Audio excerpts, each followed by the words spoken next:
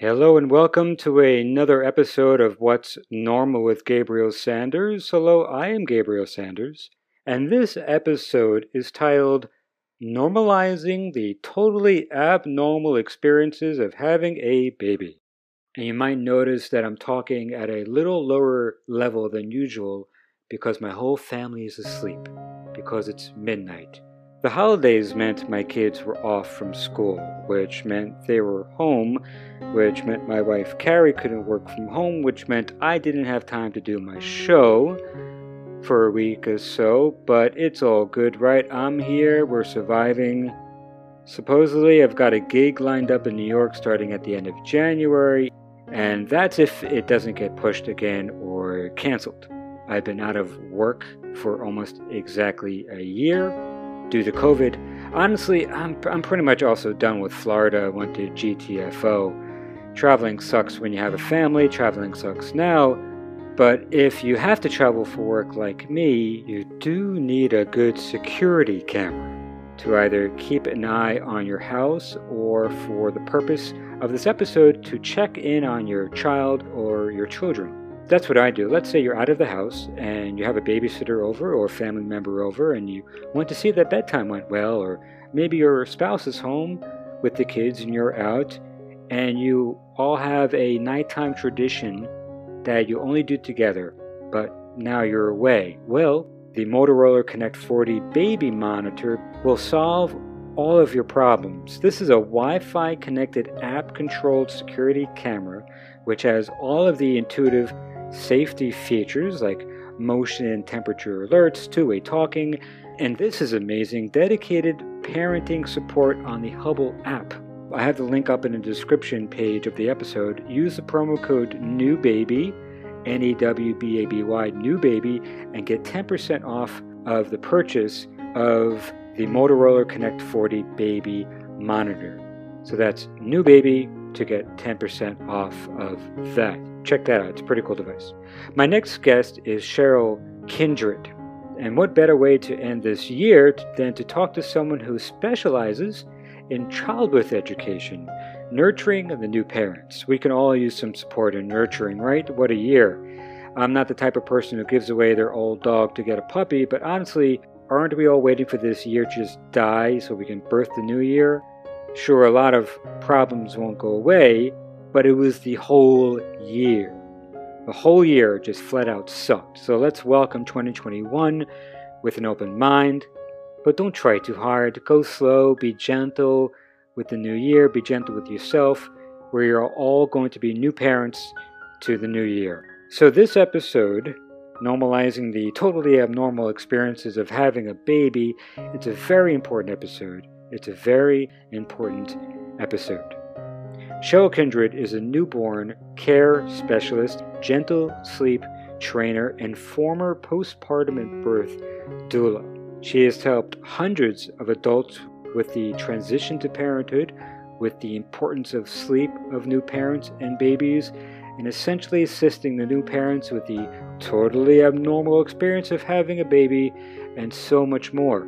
We also get into the disparities of maternity and birthing care with minorities and those in rural communities, which is still an ongoing major issue, and it's just ridiculous that it's still an issue in the 21st century in America. Also normalizing how we refer to the private body parts and not calling out body parts silly names, and also the importance of consent. This is a very important episode, and Cheryl was very generous with her valuable information. If you're a parent or parent-to-be or plan to be in some way, I hope you find great value in our talk. Even if you're not a parent, this was still a very cool, enjoyable, and informative talk that I hope you enjoy. And thank you for listening. Well, good morning, Cheryl Kindred. Good morning, Gabriel Sanders. Thank you for doing this. Thank you for coming on to my show. Yeah, my pleasure. Thanks for having me. So where are you right now? I'm in a small town in southern Maine. Oh, so This is not on vacation. You're working. I'm working. Yeah. So I know what you do, but if you could tell the listeners what you do. Yeah. So I have done a lot of things, but currently my focus is on newborn care. I'm a newborn care specialist and a gentle sleep trainer. So I focus on working with families that are looking for support and help. I'm able to incorporate my background as a postpartum doula and birth doula and my own experience to be able to provide, I think, really well-rounded, comprehensive support to new families. So it's cool. That is really awesome. And you want a coffee break? Let's do a coffee break. I will have a coffee break all day. I just had double espresso from Starbucks. I'm having more coffee, and Carrie's like, "What are you doing? You just had espresso. It wasn't enough." I'm jealous. I need more espresso. There's a Starbucks is like 45 minutes from here. So I've made my own. What I do is I mix regular coffee with espresso, and I just add as much espresso as I want to it. Mm-hmm. So you mentioned all that, and that's amazing work. You work with new moms, new families with babies, and you keep mentioning this word that even in the group that I run, the New Dads Place group, the support group for dads on Facebook, which has over 20,000 dad members, which is pretty awesome. Yeah. And even when I've talked to OBs, women who work in the hospital, who work in the prenatal ward or children's ward, they never heard of the term doula. Yeah, it's getting more and more common. More people know what a doula is, but a lot of people don't quite understand.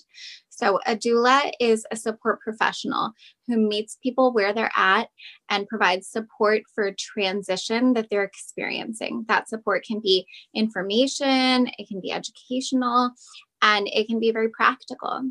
So, a lot of birth doulas provide labor support, meaning that they're with the family through the childbearing experience, helping them navigate what to expect, when to go to the hospital, when to call the midwife, what to do if labor stops but then starts, but then what do you do? That whole panic. Yeah. And helps people to have a more comfortable, more family-centered experience. Doulas also provide support through many other life transitions. The other primary one tends to be through the postpartum period of time. So helping them bridge from person to parent, from couple to family. And that support can look like very practical, how to care for a baby. A lot of people have really not ever held a newborn until their own baby is being handed to them. Same with me. Right. And I think same for most dads and same for most moms, but I would say even more so for dads because of kind of the gender stereotype of babies are for women, and helping to develop confidence as a parent, helping somebody to feel proficient with their baby, and helping the whole recovery process is really what a postpartum doula does. So newborn care specialist really focuses on the baby because I have education and experience in both of those. I'm able to combine those to provide really kind of holistic whole family care, which I really love doing. You have 3 children, am I correct? 2 boys and a girl. Pretty amazing. Yep. They're amazing kids. Did you decide to get into this field of work before you had your first child or when you're between the first and second and third children when you're already a mom? So most people do get into these fields after their own experiences. I'm the outlier. I started doing this well before I had my own children. I always knew that I wanted to work in some way with children and with families. I really thought I would work with women, maybe in women's healthcare, which I've done a lot of. But being able to provide support kind of to the whole family has been wonderful. And I love that my background started there before having my own children. I was able to come into this profession with a really blank slate rather than my own experience being the framework in which I viewed my work. I was able to just view my work as about the family I was working for and with individually. And I think that's a really nice perspective to have. It is.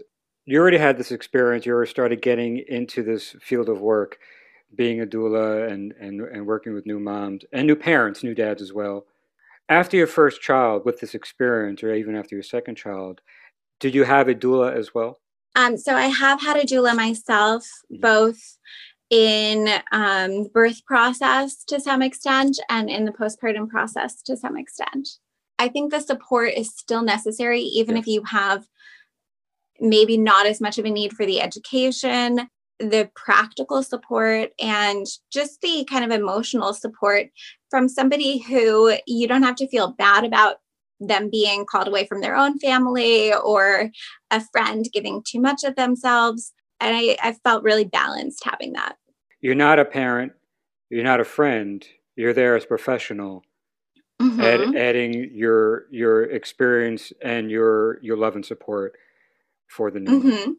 My experience with a doula was the baby's sleeping right now and the mom is sleeping now. I need some sleep, and now we can sleep because I know that there's a doula at home with us, and in case there is anything that needs to happen, that they're for us, and even to heat up some food for us, which was very nice. Anything. I don't want to say that the doula is there to to make our food and fold laundry, but they are there for the well-roundedness of support for both parents, not just totally. You mentioned the transition from person to parent, and I think that's very important because from my own experience and from the experience I learned from other dads going through it, that change of identity, that's what leads to postpartum depression. That what leads to I can't even look at my baby right now, especially with dads when, okay, they're a dad now, but it's all about the mom. And now they're in a conflict, emotional conflict of what do I need to do now? I don't know what I'm doing. I feel like I don't belong here kind of thing. Now, how does a doula help out a new dad going through that confusing time? Yeah, so I think it's a really important thing to note, and I know something you've focused a lot on, of that this transition is huge for dads too, and we really do focus on it for moms.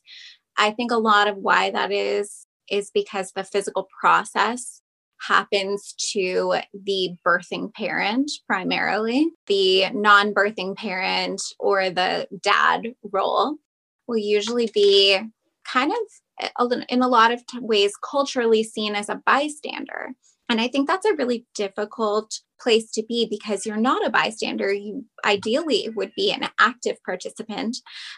However, because of what we talked about with very little experience or confidence with a baby, very little experience or knowledge or confidence about the whole process, the whole transition, I think that parents in general, but especially a parent who's filling the non-birthing parent role or dad traditionally, is kind of that outlier, kind of a bystander. And I think bringing them in and helping it be their story too, helping them feel like they know what the potentials are, what the possibilities are, where they fit in is really crucial. And helping them develop some actual skills, I think, is also really essential. If a dad has never held a newborn, let's say you're lucky enough that as the non-birthing parent, you've held a baby at all, because a lot haven't. The baby you've held is probably 4 or 5 months old, really sturdy, not like a newborn at all. How do I hold this being, this person who I'm now in charge of?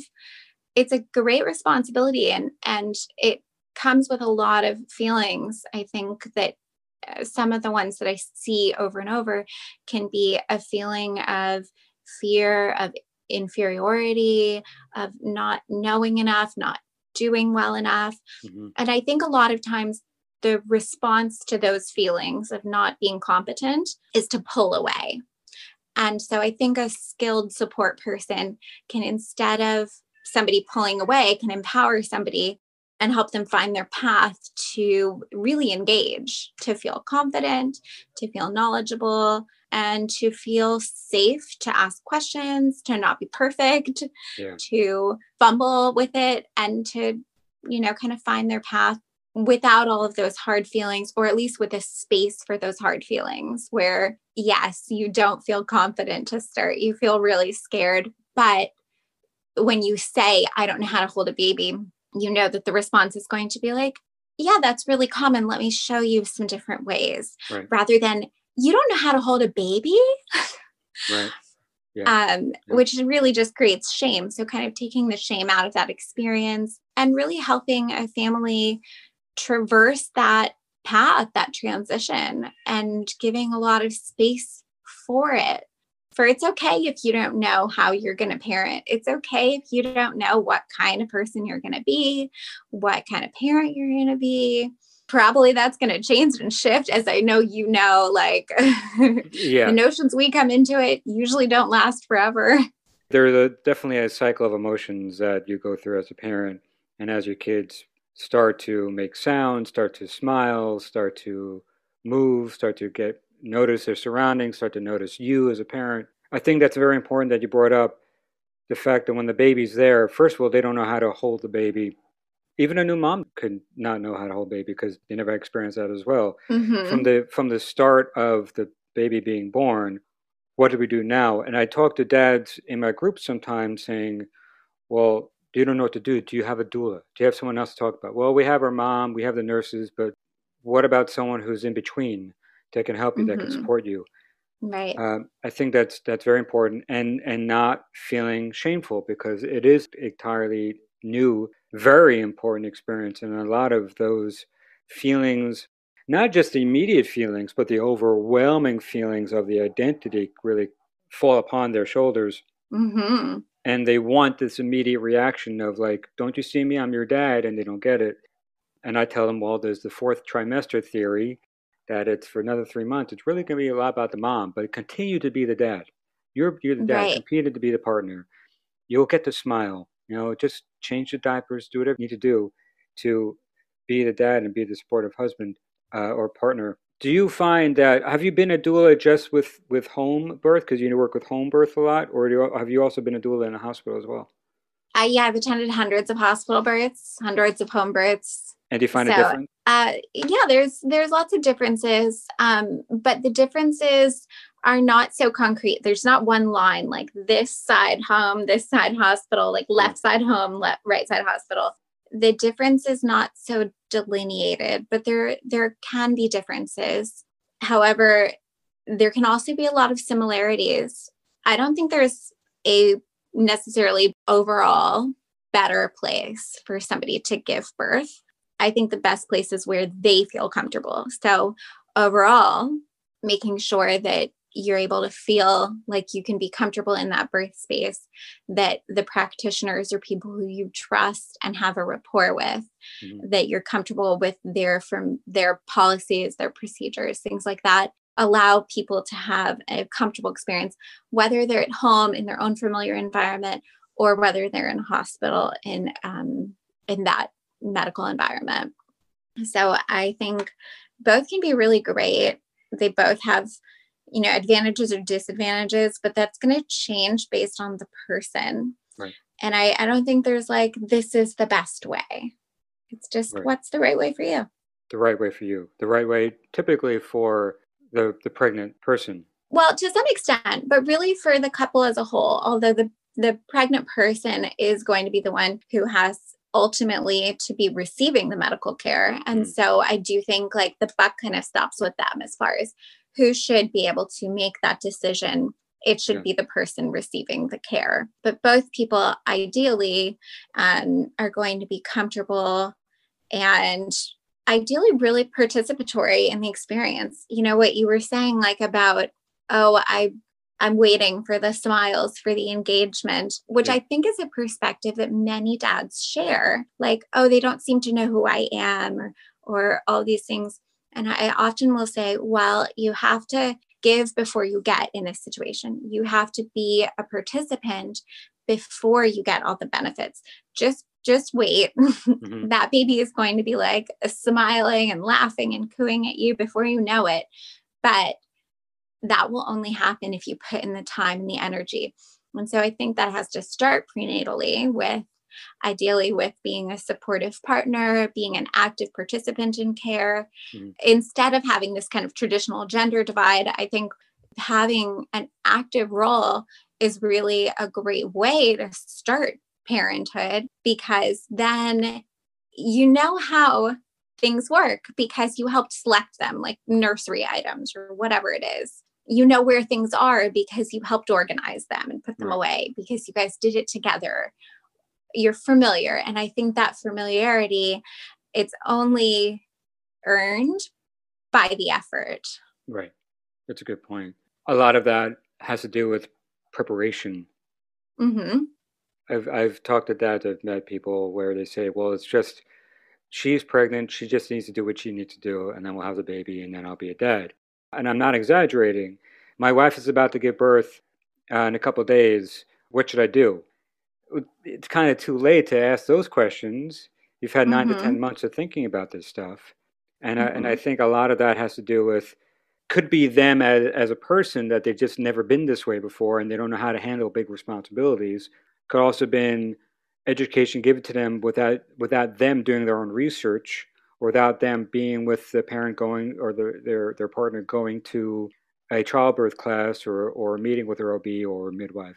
As soon as you know that your partner's pregnant, that's the time to start preparing. That's the time to start being a partner in this whole situation.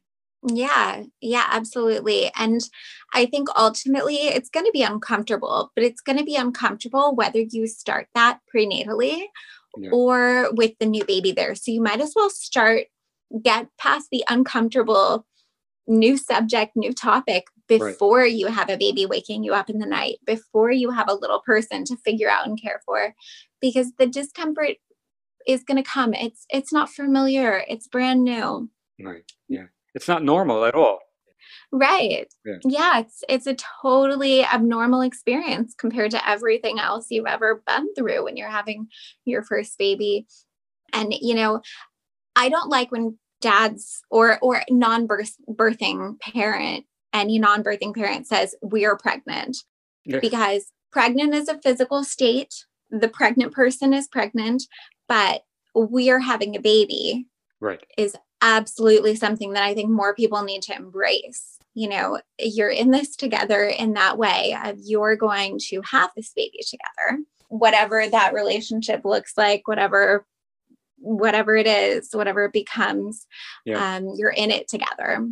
And I do think like being involved and being brave, I do think it takes a lot of bravery to, learn new things, to read some books, to get in new subjects, especially because for dads in particular, our culture says this is women's stuff. Right. And that's a nice way to put it. There are a lot of rude ways that that's put.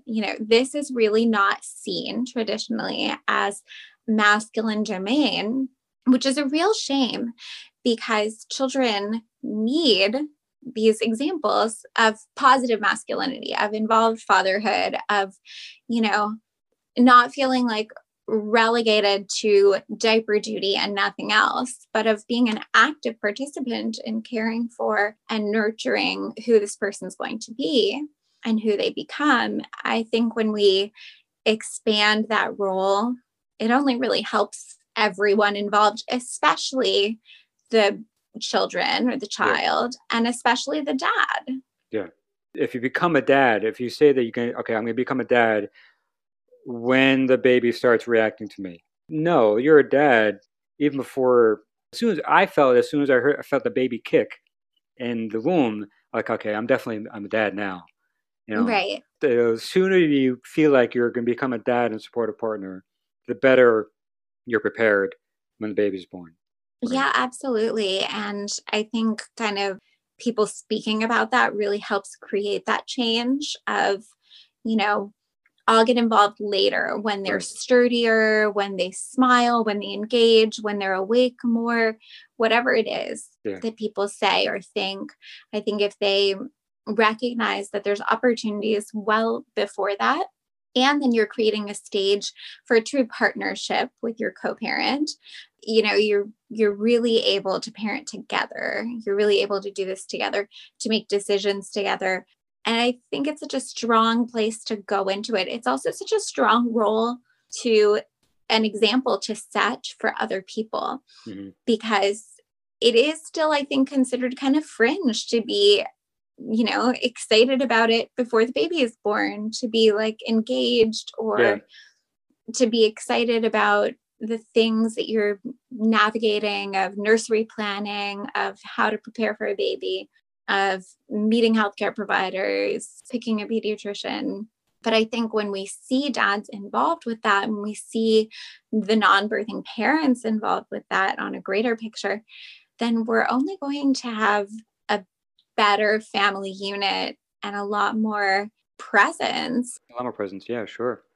That's interesting they say it's still on the fringe because I could definitely see that how dads or dads to be put limits on themselves, or I'm not going to do that, or I'm not going to do that, or she can do that by herself. Well, that's Mm-hmm. you're not being fully present as a dad. But there are many, many thousands of dads who are present Yeah, and who do the best they can.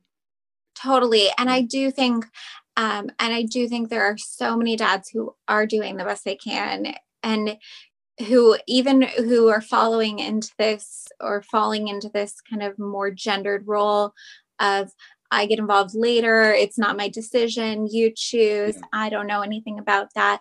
I don't think that makes to take that kind of path when it's so well laid out for us culturally. I don't think that makes somebody insufficient as a dad at all. I think honestly that's what our culture views as normal. right.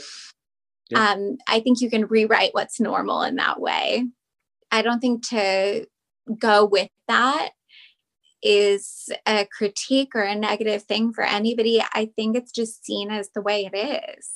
yeah. But examples of people who are more present, who are more engaged and involved, I think really allow other men, other supporters to really step in fully into that role in a kind of expanded way, kind of I a more modern way. Now that we're in the 21st century, but even in the last couple of decades, dads, I guess, ownership of their position as a dad is becoming stronger and stronger, and they are becoming more involved and more involved. And Totally. and I see that in my new dad's place group, and I think that's an amazing thing that people Mm-hmm. are not getting so stuck on the old school routines of like Mm-hmm. the hands off and machoism. Right. Right. It's not about the ego. It's not really about you anymore. Right. How did you find yourself being a doula? So when I was 9 years old, I thought that I wanted to be a baby doctor or a midwife or something like that. And as I grew and aged, and when I was a teenager, I found that being a real supporter, a real presence for somebody was something that I felt strong in and that I really enjoyed being able to do for someone. So when I was getting to be old enough to start like picking a career, picking a path, I felt really aimless, really unguided. But my experience was with babies and with children. I taught in Hebrew school. I had done a ton of volunteering with children. I'd done a lot of babysitting, a lot of nannying, a lot of caretaking. And so those were the things that I was already familiar with, already skilled with. And actually, a therapist that I was seeing at the time for some grief that I was going through, kind of unrelated, introduced me to the idea of a doula because one of the things I was discussing and working with her on was, I don't really know what my path looks like. I don't know like what I do next, what I want to be when I grow up. And she introduced me to this concept of a doula and said it sounded a lot like kind of the things that I wanted to do. Yeah, I loved that it was dynamic, that it had a component of education, that my experience with babies and children and with kind of advice giving, with teaching, all was able to come together.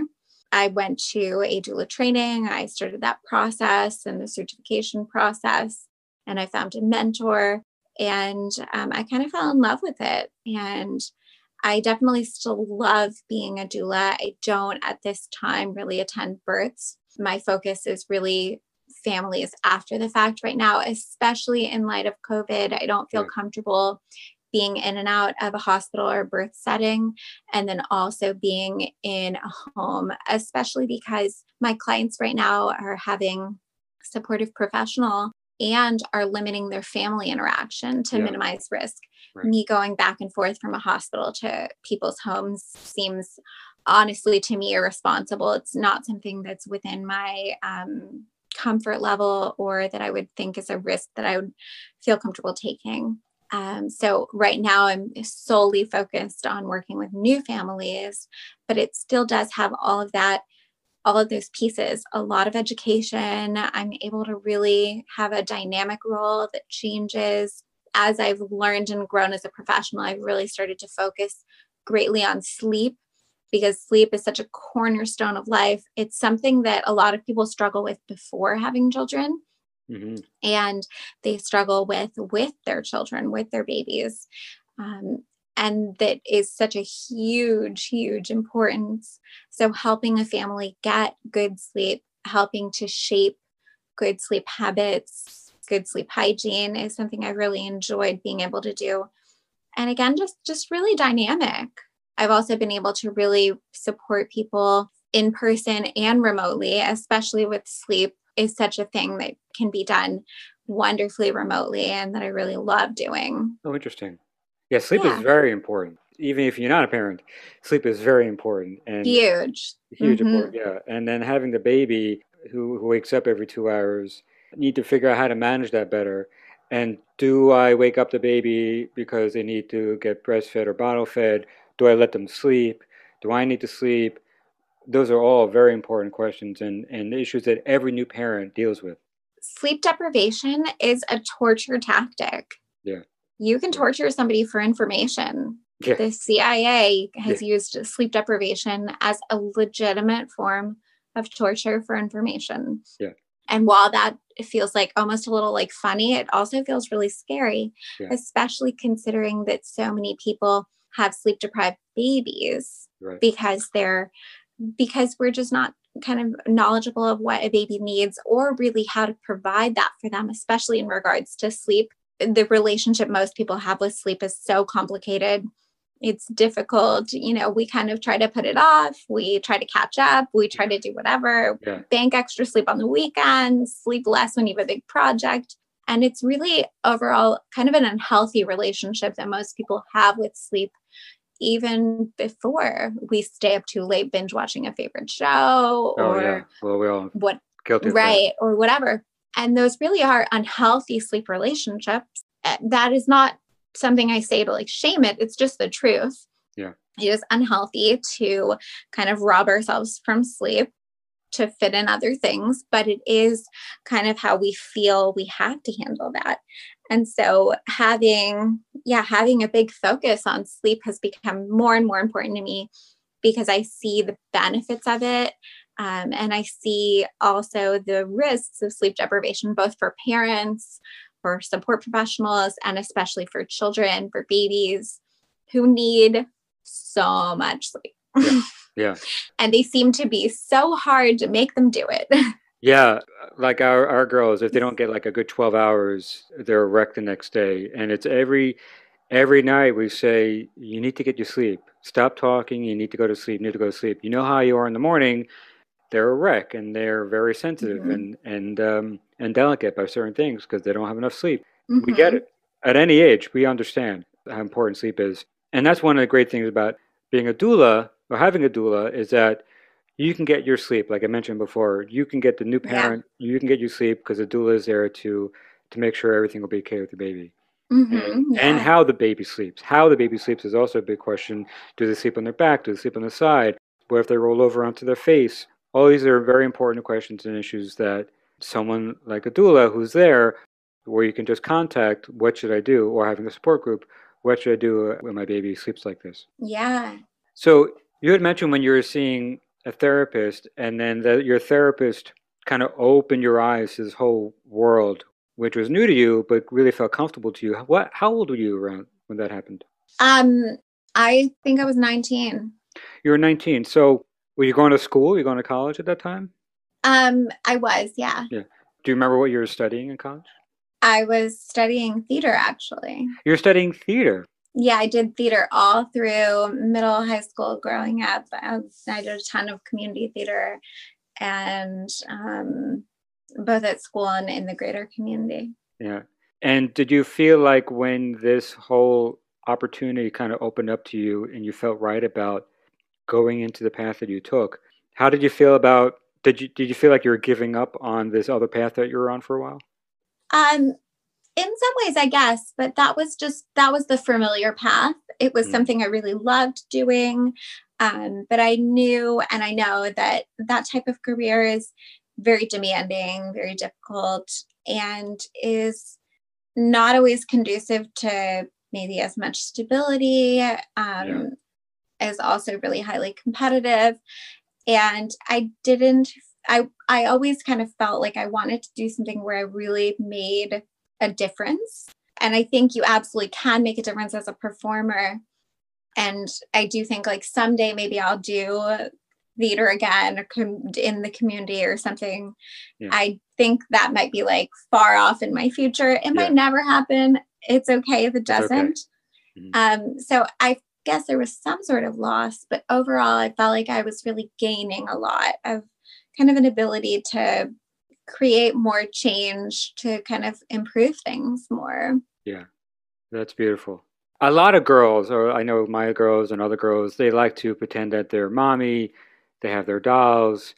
I know my first girl would pretend to breastfeed her dolls because she saw mommy do it with the new baby or with herself, which I thought was fascinating. But you're 9 years old, so you're not a baby anymore. You're in your later years of elementary school, and you still felt like you wanted to be surrounded by babies. Yeah, I mean, babies are amazing. Babies are the best of people. They really are. Yeah. You don't get more pure or more wonderful than a baby. Yeah. They are limitless potential. They are sponges. Yeah. They're really just amazing. And so I always loved babies. And but what first kind of planted the seed was this kind of really interesting book called The Midwife's Apprentice. It's like a paperback novel. It's, I think, probably a Newbery Award winner. I had this copy of it. It's a children's book. It's a fiction novel about sort of a folk midwife, if you will, kind of a lay midwife, self-taught or maybe apprentice taught, who uses like herbs. I don't know when the book is set, maybe in the 1600s. Oh. It was just this fantastic story. And it was really real and really, it was sad in some ways, but the midwife takes on this apprentice who's this kind of homeless girl. You know, it's set maybe the 1600s. So it isn't like a homeless teen or homeless preteen as today is such a, all of society wants to get involved and help remedy that type of situation. Back then, it was like, what are you good for? Yeah. Nothing. Yeah. And she kind of takes her under her wing, really gives her an opportunity. And it, you know, there are ups and downs. Birth was not safe back then. Birth still, for many people in many communities, there's a ton of disparity in childbirth. But back then, especially, birth was very, very difficult, very not safe. It was a primary way that women died in that period of time. And this midwife's apprentice kind of sees how difficult it is, leaves, and then ultimately is kind of pulled back in. And I don't know what about the book was so entrancing to me. I think it was both the ability to like do something positive, to create change or to help people. And also that I knew even at 9 that this is sacred, that the process of being born is just such a process of potential, who this person is going to be, who these people are going to become as a family, just felt really special to me, even as a kid. I think that's a little atypical to like have, I don't know, such reverence for that. But I really just found it magical. And I honestly didn't think that midwives were a real thing. I thought this was like a vintage thing, 1900, like, you know, it's like the 1990s, like that's not a thing anymore. Right. And it really was only when I became more of an adult that I even realized that was actually for real still a thing. Yeah. ultimately, I don't want to be at this stage a healthcare provider, because I find that you have to then focus on the healthcare. And I do prefer to focus on the support and the education. A lot of people marry them and are able to do both. I feel like I'm more effective when I'm able to solely focus on support and education and kind of more practical support. Mm-hmm. That's beautiful. It's pretty profound for a 9-year-old to really glom on to this otherworldly. So strange. Yeah. You brought up a good point, is that even today, women could have a healthy pregnancy, they could be healthy, everything is going great, and then what happens at birth? Something horrible happens. It can, yeah. It can. And what do you think, from your knowledge and experience and what you know, what do you think? Because I always think about this: healthy woman, healthy baby, healthy pregnancy, everything's going by the book, as it were. Mm-hmm. And then labor happens. We're in the 21st century. Everything is at our fingertips of medicine. Even there's pain relievers, painkillers. There are home births, or I mean, there's like, I think it's like 1% of people do home births, but A little more than that these days. a little more than that. Okay, what happens? And I saw the movie The Business is Being Born, and I still have nightmares from that movie. And I know there's a series, but what do you feel happens? Can you give like just an overall theory? What happens at the birthing process? Well, a lot of things can happen. I think we have the business of being born did a lot of positive things for opening up a lot of people's eyes, but it also created a picture of a right and a wrong way to give birth. Good I would point. say very, very definitively. Right. Good point. Yep. In that movie, it portrays hospital birth as bad, as highly interventive, and home birth as wholly good. I do not think it's so black and white. I would take a good hospital provider over a so-so home birth provider any day. And I've had 3 home births, but I would happily give birth in the hospital to have a competent provider over some midwives that I've experienced. Mm-hmm. Who I just feel like are maybe not as skilled or adept as they should be. I think some of the things that have happened that are difficult are just that the birthing process is difficult. The physical process is difficult. Throughout history, and my own experience shows this usually to be true as well in modern times, throughout history, primarily people started having babies when they were quite young compared to today's standards. It's harder on the body to have a baby later in life. It can be more strenuous. We also have the potential to have a more kind of sedentary experience. A lot of us have office jobs. We sit a lot. We may not be as fit. We may, not be as equipped for the birth process.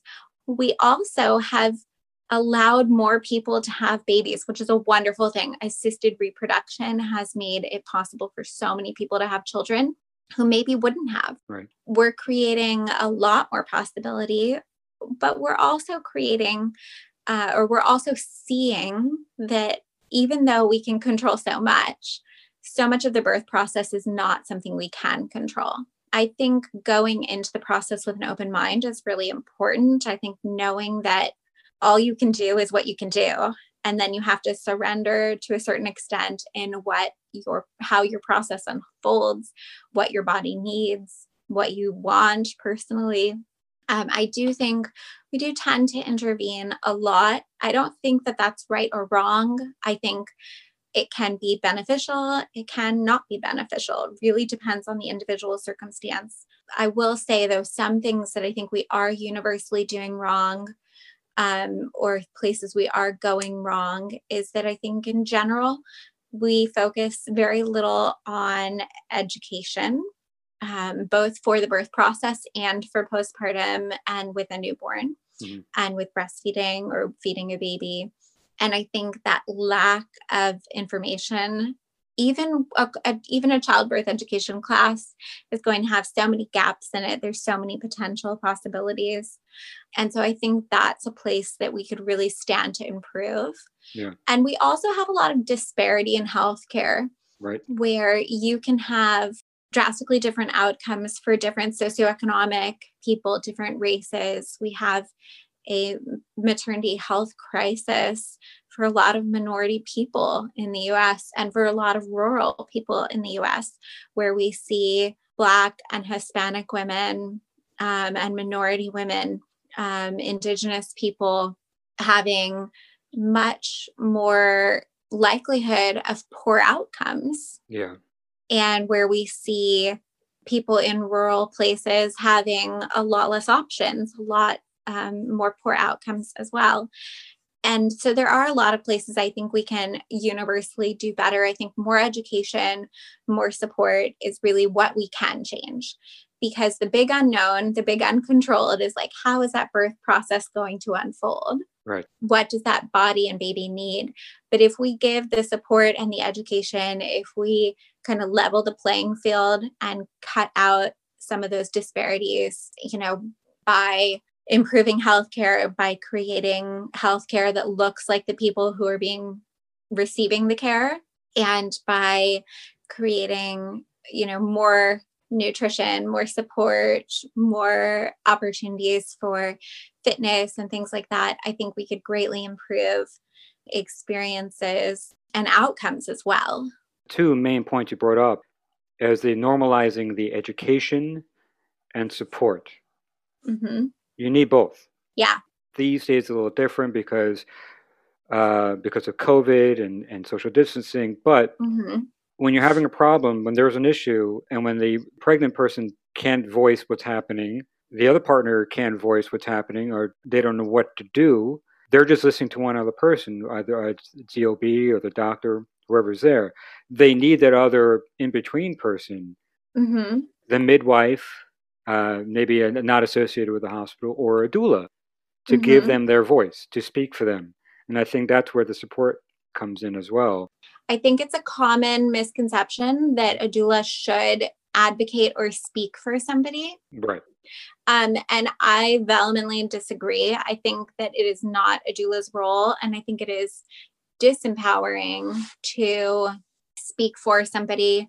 I think what you can do as a doula is help people find their own voice, which is overall going to help them much more, because you're not going to be there when they're with their pediatrician and not sure about should they take these antibiotics, or should they do the culture first, or what should they do, Yeah. Do they follow the pediatrician's nutritional advice, or do they do what the book says? Yeah. A good doula is going to help them speak for themselves.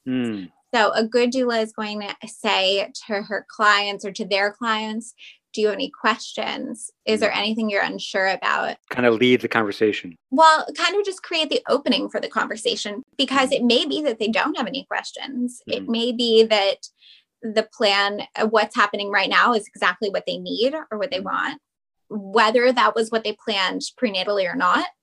But by doing that, I think you're really creating a much better situation, because ideally you're able to trust your care providers. Ideally, you're able to collaborate with care on your care providers. And if you're not, then those are not the right care providers for you. Good care providers want to provide collaborative care where the patient and themselves are on the same page, or are able to be on the same page. Ultimately, the decisions have to be comfortable for both parties for the best outcomes to be possible. And so as a doula in those circumstances, I think the role is really to help somebody find their own voice, or to help support them in a changing plan. Maybe they don't have questions. That's cool. Yeah. Thank you for saying that. Thank you for sharing that. Sure. This episode is sponsored by the Motorola Connect 40 Baby Monitor by Hubble. Whether you're in the next room or halfway across the world, this security camera provides you an instant broadcast of what's happening at home. It uses a secure and private Wi-Fi connection so you can easily check in on your baby. There's also a two-way talking feature. So let's say you're across the country on a job like me. I live in Florida and I travel to New York for work. I could literally say goodnight to my girls at home in bed because of the two-way talking feature. But there are also intuitive safety features like motion and temperature alerts. And get this is pretty cool, dedicated parenting support on the Hubble app. Keep an eye on your child with ease with the Motorola Connect 40 Video Baby Monitor by Hubble. Just go to the description page of this episode and click the link to get 10% off your order with promo code NEWBABY. Now back to the show. When you were 9 years old, that had to have been 5th grade? Probably, yeah, something like that. What was going on, if you don't mind me asking, in your world, your childhood then, when you were really connecting to, the midwife's apprentice and babies? Did you always have that growing up? Did you have that, like I mentioned with my kids when they're young, they wanted to I have think I that? did. I was really into, baby dolls. I was really into like babies in the neighborhood, friends who had babies. Yeah. But there wasn't like one pivotal person or big memory of like somebody who was having a baby. I don't think I knew much at that age. This book was probably my first real understanding of like what the birth process is like. Yeah. It describes childbirth, and it describes it not in like a beautiful flowery way. It describes it being very messy and very, kind of gory, and which in the 1600s, like birth was a thing. Like birth was a scary, scary thing at that time. And the book does present it as a very scary thing because at that juncture, it really was a common way for people to die. But it also was just such a point of transformation. And I don't know what it was about it that was so captivating to me. I don't think I had any family or really close friends who were having babies at that particular point in time, although there were, there were babies always in my world. I think I just always had it there. I was like the oldest, and you were the oldest. Yeah. I mean, I still am the oldest. You don't usually get demoted. So what's the age difference between, and how many siblings do you have? I just have one sibling, and she is just under 3 years younger than me. So I don't really, really remember her babyhood or anything, but I definitely kind of naturally gravitated to that like leader caregiver role. Although my sister and I had a very like tumultuous relationship in different years where I wasn't always like, where we didn't always like align or we butted heads. So I wasn't like this nurturing sibling through and through, not a golden child by any means. Yeah. But I definitely did have this kind of soft spot for babies, for dolls, like all of it. And I do remember being 11 and being old enough to officially babysit, and it being like the thing. I think I also read a lot of Babysitters Club around this period of time. Right, so that was definitely a thing. The Babysitters Club launch on Netflix was like a coronavirus gift to my soul. And I'm sure you love the Adventures in Babysitting movie. Every kid liked Adventures in Babysitting. Yeah. I never babysat. My sister's 6 years older. Sometimes I'd go with her to babysat. Sometimes she babysat my friends. I held babies growing up. I always thought they were fascinating. But the first time I ever really held a newborn were mine. First time I ever changed a diaper were my kids. Right. What do you feel like brought you to connect to babies? Well, I think it was just the natural after-school job. You can be a babysitter at 11. You can't go work at like a grocery store at 11. And then I really enjoyed it. And I think that led to me being, recommended or referred. I had a number of like standing babysitting jobs. And I think some of the things I really liked about it was that it was something that I had a lot more responsibility than I had friends who would like mow lawns or like do whatever. And not that those jobs aren't also important, but it is more responsibility to be a caregiver.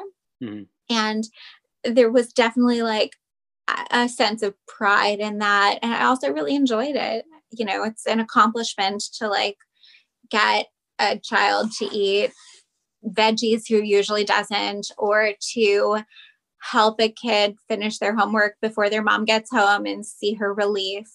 It just felt rewarding in those kinds of ways to like get a baby to sleep or to like snuggle up with a baby. It was just a great, I think like just a great job. I just loved it. Did you like doing homework when you were a kid, or you just wanted to get the other kids to do their homework? I think I like doing some homework, but I don't think I like doing all homework. I think everybody has their subjects. Yeah. Helping a little kid with their homework when you're a teenager, especially, and your homework is like super boring and super involved, complex math, helping them with like their coloring sheets and stuff is fun. Yeah, sure. And this is the part of the episode where I ask my daughters, aged 4 and 6, what normal means to them. Dory, what does normal mean to you? Normal. Normal means normal? Mm-hmm. That's excellent. Fireworks are loud for my ears, so I wear headphones. Queenie, what does normal mean to you? Normal means to me, Daddy? Yeah. I want to do something like, what does family mean to me? Well, I'm asking the word normal. What normal means to me is like when somebody is doing something and it's normal to do something that they mostly do every day. That's awesome. Thank you. And back to the show. I think this is very important that we're going to talk about this, and I'd love to hear your side of this. Normalizing the body, especially when you're an adult and when you're a parent, to not call your body parts different names, like not give them nicknames, and to be respectful of the body. It's just another body part. How do you feel, and have you run into experience with parents when they're shy about that, they're hesitant to teach their kids that, their kids are very giggly about that, or they just use the word privates, or they don't even know what it is, or they don't know that their mommy has a different body part than their daddy, or a baby is not in their belly, a baby's in their uterus. Have you run into these situations with parents? Right. Yeah, absolutely. And I think, we have to be age appropriate in our explanations, but using correct terminology is huge. There's a lot of information and research that supports that correct terminology increases safety. It increases competency. So safety in that if you call little girls parts, we're talking about vulva at this point usually. But a lot of people will say vagina. Vagina is only the inside bits. Vulva is like the whole shebang. Right. So if we call a little girl's vulva a cupcake or a cookie or like a Tootsie Roll, whatever kind of weird name. It could demean it. It could also sexualize at the same time. Right. It allows for it to be more sexualized. First of all, by creating shame and confusion. Right. Wait, but is this a cupcake or is this a cupcake? Because I thought a cupcake was something you get at a birthday party. Right. And something you share with friends, but you're telling me a cupcake is the thing in my pants. Right. It's very confusing. It also decreases familiarity with their own body. If you give a kid specific body parts and names, and they will use their own little nicknames. My children are from 6.5 to almost 11, and like my boys have overtaken the word balls instead of like scrotum or testicles. And I think at a certain point you have to go with where they're at, but them understanding the names of those words decreases potential shame. It increases familiarity, and it leaves the door open for the future talks that are going to be really important. So when you talk to a little kid about where the baby is or what they're going to come out of, you can be vague to a point. I don't think necessarily you have to give a whole anatomy lesson when somebody says, how is a baby made? Right. I think you can be vague, but I think when they have questions, we need to answer them truthfully and honestly, and we need to answer what they've asked. Right. Are they asking how exactly does a baby come out of a body? Or are they asking how a baby is made? Or are they asking where the baby lives inside the body? Because you're going to give a different answer for all of those. But I do think it's important. I think it increases comfort with our own bodies. Mm-hmm. Definitely true. And it's very important There's a disparity as well as I've realized. When a dad has a boy, I don't have boys, I have two girls, but when a dad has a boy, they're more comfortable talking to their boy about their parts, their body parts. But dads become uncomfortable if they have a girl that they don't know what to do with a girl. Right. How should I talk to my girl? And I'm thinking, well, just be a dad. It's just, it doesn't matter if it's a boy or girl. Just be the best dad you can be. But when they get to like the body parts of a girl, they don't know how to talk to them. They don't know what to say, and they leave it up to the mother. So I think for a dad to talk to a girl about their parts is really, really important, because otherwise her first experiences of a man talking about her parts is probably going to be sexual, right, or medical. And it's not going to be familiar, and it's not going to be comfortable, and it's not going to allow her to view that conversation as something safe. And so I think the best way to approach it is just really matter-of-factly and nonchalantly. Like, yeah, we have different parts. You have a vulva. That's what your parts are called. My parts are called a penis. And you could potentially show them in, like, they make books that are age appropriate for children that show a naked body, that are not pornographic or adult. They're drawn usually, but they're anatomically correct. And you can say, here in this book, here's a picture of a penis, which is the part I have, and a vulva, which is the part you have. And that really normalizes it. Yeah. And then they might have more questions. They might not. The beautiful thing about talking about all these big subjects with kids that I've really learned is that my full stop is I will answer exactly what you've asked, and that I won't volunteer more information, because you will ask for it when you're ready. Right. Unless I think there's a health or a safety concern. My children are old enough for like lots of computer use. My boys both love to game. So we have talked in general terms about like what's out there, why internet safety is a thing. And I've had to bring up those discussions. But with a young child, just answer what they've asked. If they ask like, well, why do you have a penis? Well, different people have different parts. I have a penis because I am a boy, and that's how my body works. And then they might ask, well, what does it do? Well, most of the time, my penis allows me to go to the bathroom, and that's how I pee. You don't have to get into everything with a 3-year-old, because really what she's asking is, why do you have that? Right, right. And then if she asks more, well, does it do something else? Then you may need to go deeper with that explanation. A 3-year-old typically is not going to ask more. You've answered the question. Right. It's not a big deal. She's like, oh, then okay. Do you have a butt? The next question is probably going to be something like, do you have a butt too? Right. Yeah, we all have butts. Yeah. And then they're going to laugh and make a fart joke. Right. Exactly. Right. Well, and it's just such a chill, easy way to approach it. Is just answer what they ask. If you're embarrassed, say, I don't really know how to answer that. Let me think for a minute. Yeah. Or let me have a glass of water and I'll be right back. Right. Our children just know that as the adult, as a parent, that we know everything, and we're there to provide them in the information.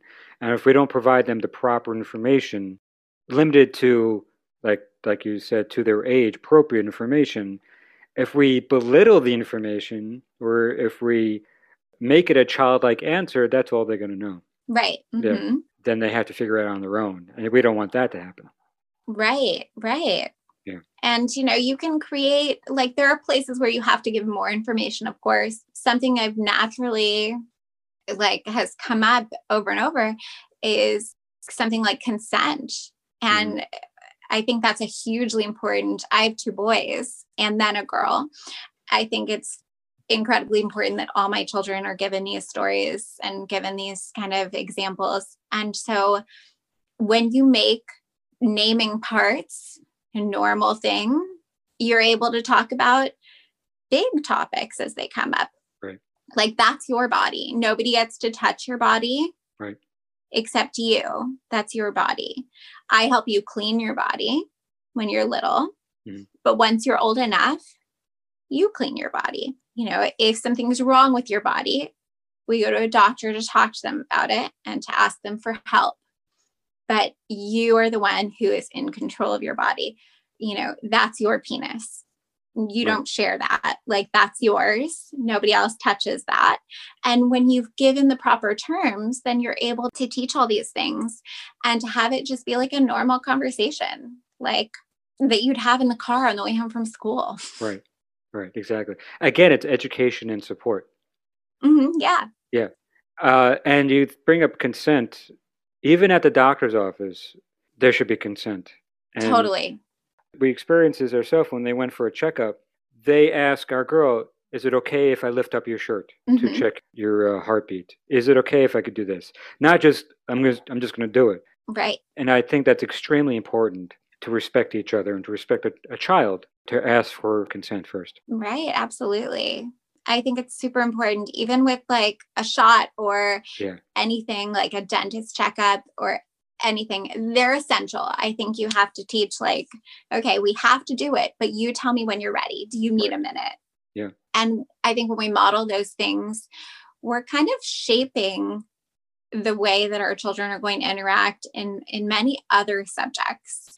And it definitely is about support and about, kind of being in charge of your own self. And it's such a good thing, because then ultimately they will say, okay, I'm ready. Right. Yeah. What a great way to feel at the dentist. Right. Or anywhere. Or anywhere. Yeah. It's very important, and it's very crucial. And I think that we're kind of behind the fact that we're talking about it. We shouldn't even be talking about it, because it should just be a normal thing about consent. It should just be a normal thing. Totally. It should just be, you're a medical professional. You should know to ask for consent. Right. Yeah. And they don't always. I have been to pediatricians who don't ask as much. And so I, as the parent, then interject and I say, the doctor looks like they're going to listen to your heart. Are you ready? That's very important. And by modeling that to my child, I'm both saying that their opinion, their readiness is important, their consent is important. I'm also modeling, I think, to the doctor, the care provider, nurse, whoever, that the child's opinion and readiness is important. It matters. And maybe they go on and they incorporate that with their next patient. Maybe later that afternoon, they have a kid who looks really reluctant and they ask, hey, you tell me when you're ready. That's right. So I think by doing just these small things, we're able to, in a very friendly way, in a very approachable way, create kind of the world we want to live in, where we don't have to ask if this is normal. That's right. That's very beautiful, very important. Thank you so much for sharing that. I have one more question, and this has been amazing. Thank you so much. My pleasure. Thank you for having me. There is so much more to talk about, and perhaps we'll come back again. The question I ask everybody at the end of an episode is, what does normal mean to you? I think normal mostly means to me like if something's typical or conventional, but I also think that normal should mean more than just what's expected. It should mean what's healthy, what's right. I think the right thing should be the normal thing. So I guess that's my definition that exists, is that I think normal means conventional or typical. But what I think should be normal is what's healthy, what's right. What's healthy and what's right. That's great. That's a great answer. Cheryl, thank you so much for your time and for your just educating us on everything that you do, what your normal is, and how you found your normal, and just a beautiful aura of love and support for babies, for new parents, for that whole world. And I'm sure a lot of people who are listening who have never even heard of any of this before. And you really, I hope, open up many people's minds and eyes to the support and the education that is out there. Yeah, it was great. Thank you so much for having me. So that was a fascinating talk with Cheryl Kindred, right? I hope you enjoyed it. It was very informative and also a super fun talk. If you're a parent or soon to be, maybe you got some useful information out of it, or if you're not a parent, maybe you can share this episode with a parent that you know. Thank you also to my girls who shared their normal. If you'd like to comment on anything talked about in this episode or on other episodes, go ahead and please share on any of the social media links that are listed in the description page of the episode. Please also leave a review for the show on any of the podcasting platforms that you use. I'd really appreciate that. So this is the end of the year. Let's all exhale. Okay, Happy New Year. Let's do this. 2020 is now. In hindsight, we are welcoming a new year, 2021. Let's all just take care of 2021 like it was a new baby. Let's just hold it carefully, protect the neck, and be kind with it. Do your best, be safe, wear a mask, hopefully for not too much longer, and thank you for listening. And Happy New Year!